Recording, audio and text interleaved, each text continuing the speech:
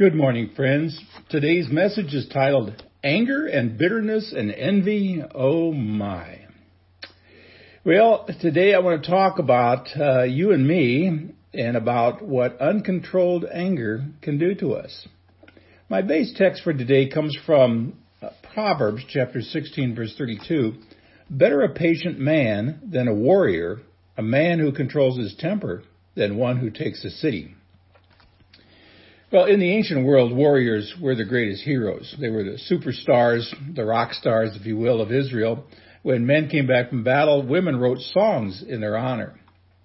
You may remember one little ditty that made King Saul so angry when he realized David, the shepherd boy, had become more popular than he.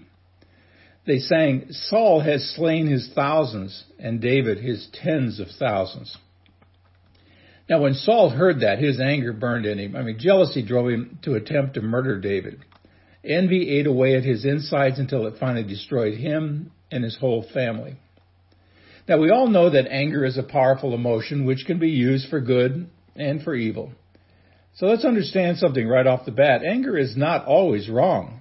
We know, for instance, that anger is one of the attributes of God. Did you know that the Bible speaks over 100 times of the anger of the Lord? Now, we know that God never sins, yet the Bible speaks repeatedly of his anger towards sin and disobedience. We know also that there are times when anger is justified and even righteous. Paul wrote to the Ephesians in chapter 4, verse 26, in your anger, do not sin.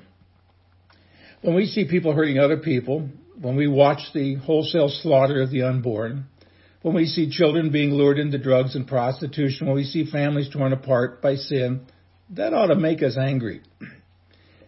If we sit idly by while the world goes to hell in a handbasket, if we don't get angry, if we don't cry, if we don't care, then maybe something is wrong deep inside of us.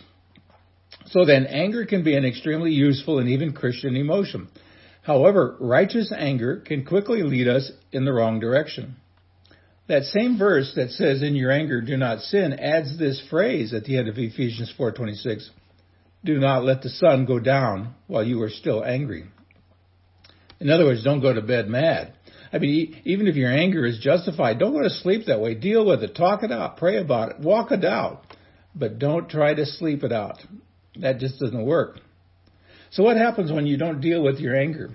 Well, it settles deep in your heart. It hardens like concrete. It distorts your personality. It squeezes out your joy. It kind of oozes the smelly black gunk of unhappiness over every part of your life. That is why the very next verse in Ephesians offers this warning. Do not give the devil a foothold. Now, people who are rock climbers, and that's not me, would kind of understand this verse. In order to get up the side of a mountain, you have to get a firm foothold. That's what Satan wants to do in your life. He wants to use your anger, even your legitimate anger, to get a foothold in your heart. Now, I mentioned Saul just a moment ago, King Saul, first king of Israel.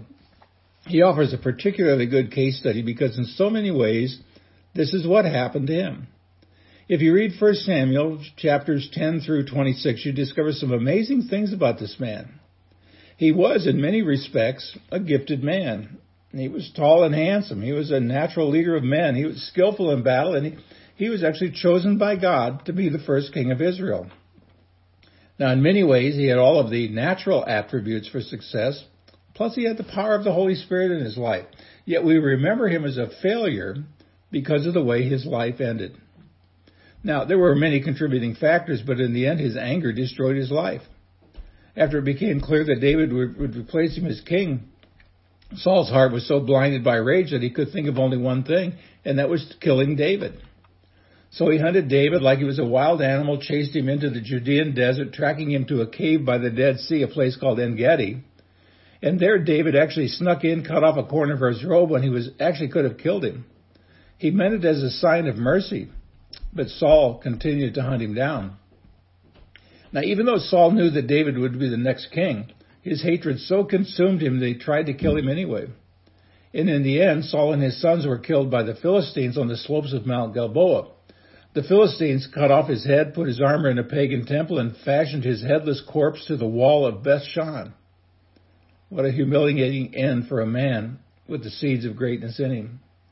Now, Saul had many flaws, but it was his anger that finally destroyed him. Now, there's another man in the Bible who had every right to be angry at the way he was treated. He was a good man, a teacher of God's law, a man who helped those in need, a man who got angry only when he saw injustice in the world. I mean, he never had a great education. He never held public office. He never wrote a book. He never traveled more than 200 miles from the place where he was born. His own family thought he was a little bit crazy. They never really understood why he did what he did or why he said what he said.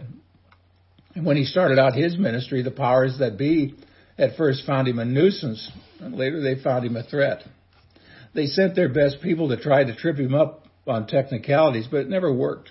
He was too smart to be fooled by their slick and devious questions. But every time he made them look foolish, it just made them madder. Now, eventually they decided that he had to be killed. But because he was popular with the common people, they couldn't arrest him haphazardly. They had to find a reason, a plausible excuse, something that would give them a cover for their dirty deeds. And that day came when they traveled to the capital city for a public celebration. Thousands of people were there that week. Multitudes lined the narrow streets as he rode on a donkey into the city. God save us, they cried. God save us. For almost a week he taught publicly, answering questions, debating his opponents, preparing his followers for what was to come. And finally the leaders decided to make their move. They'd found a man among his followers, his treasurer no less, who was willing to sell him out in exchange for a handful of money. The deal was struck, the time was set, the plan made. It all went like clockwork, and the good man was arrested. 5 times he was tried before 4 different judges. The charges were not really clear, but it was something about blasphemy and then something about treason. At one hearing, the witnesses openly contradicted one another, but still it didn't make any difference. So great was their hatred, so deep their anger, so fierce their rage that truth did not count. This man must die, they said. Let justice be damned. He was cruelly beaten, ridiculed, spit upon, mocked, humiliated, tortured, beaten until he was barely conscious, stripped naked, condemned to die, forced to carry the instrument of his own death. And outside the city walls, near a limestone quarry with the strange face of a skull outlined on the side of a cliff, this good man was put to death. The Bible says that the passerby stopped when they saw him. Then they joined the jeering crowd, gone mad with bloodlust. It was an awful scene, proof that the human mind is capable of the very worst atrocities. You were there. So was I. So was everyone who ever walked on this sin-cursed planet. All of us were there that day, not to help him, but to hurt. To join the crazy crowd crying, "Crucify him, crucify him." We were all there watching a good man die, doing nothing to save him, nothing to ease his pain. Yeah, we were there. And he saw us. He saw you. He saw me. He knew you by name, and he knew me too.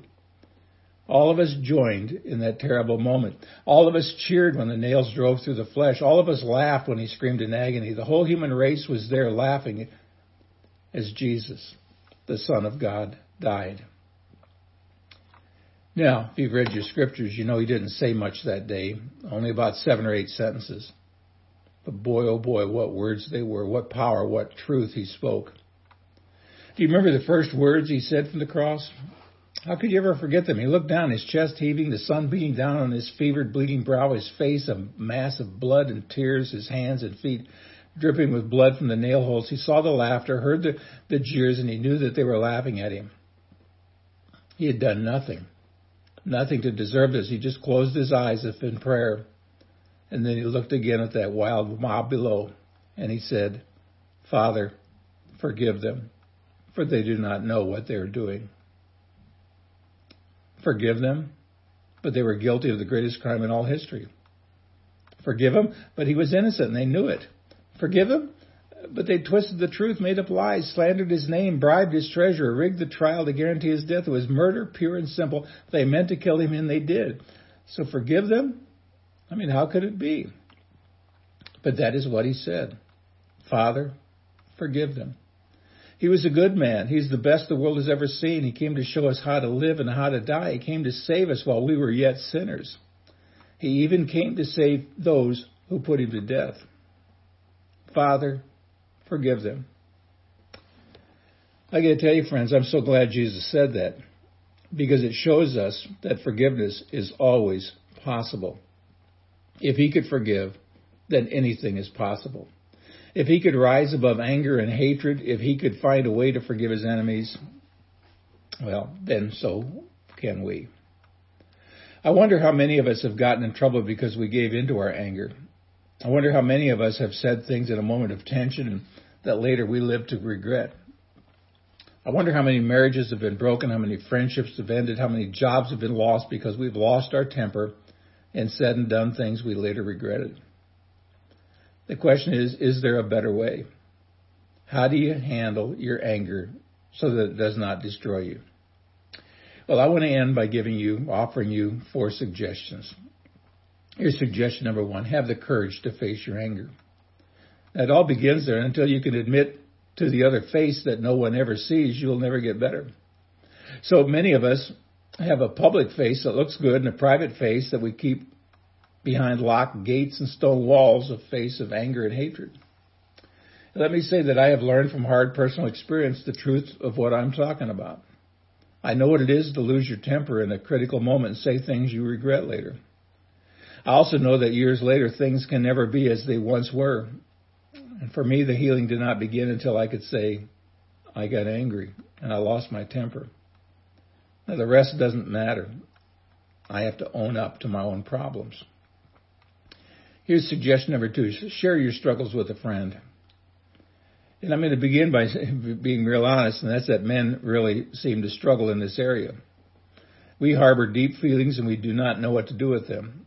And what's often worse, we're afraid to tell anyone because we think that sharing our struggles is a sign of weakness. But let me tell you, friends, and especially men, how wrong we are. The weak cover up. Only the strong have the courage to admit they need help. Here's suggestion number 3. Do a relationship inventory based on Ephesians 4:30-32. These words read, "And do not grieve the Holy Spirit of God, with whom you were sealed for the day of redemption. Get rid of all bitterness, rage, and anger, brawling and slander, along with every form of malice. Be kind and compassionate to one another, forgiving each other, just as in Christ God forgave you." Well, these words are incredibly specific. Check your life for any signs of bitterness, anger, rage, slander, brawling, and malice. If you find even a trace, get rid of them. They're like a virus in your spiritual bloodstream, because anger kills, bitterness kills, slander kills, rage kills, resentment kills, and not just others. It kills you too. Suggestion number 4, yield control of your life to the Holy Spirit. Now, I could have called this message self-control, but if I did that, I really should have put down Holy Spirit control. Ephesians 4:30 warns us not to grieve the Holy Spirit by harboring bitterness in our hearts. You can have the Holy Spirit in control, or your anger can take control, but there's no third option. There's no middle ground. See, Jesus has shown us the way. You do not have to live in anger and bitterness over the way people treated you. Through the power of the Holy Spirit, your life can be different. God's Spirit can set you free from the chains that bind you to the past. The price is simple, but it's not cheap. You've got to give up your anger, let go of your bitterness, and say farewell to hurtful memories. And then and only then will the Holy Spirit be free to take control of your life. My prayer today, friends, is may God grant you new life through Christ in the power of the Holy Spirit. And may you experience the freedom of forgiveness and the joy that comes from letting Him take control. Until next time, see the vision, live the mission, and feel the passion. God bless.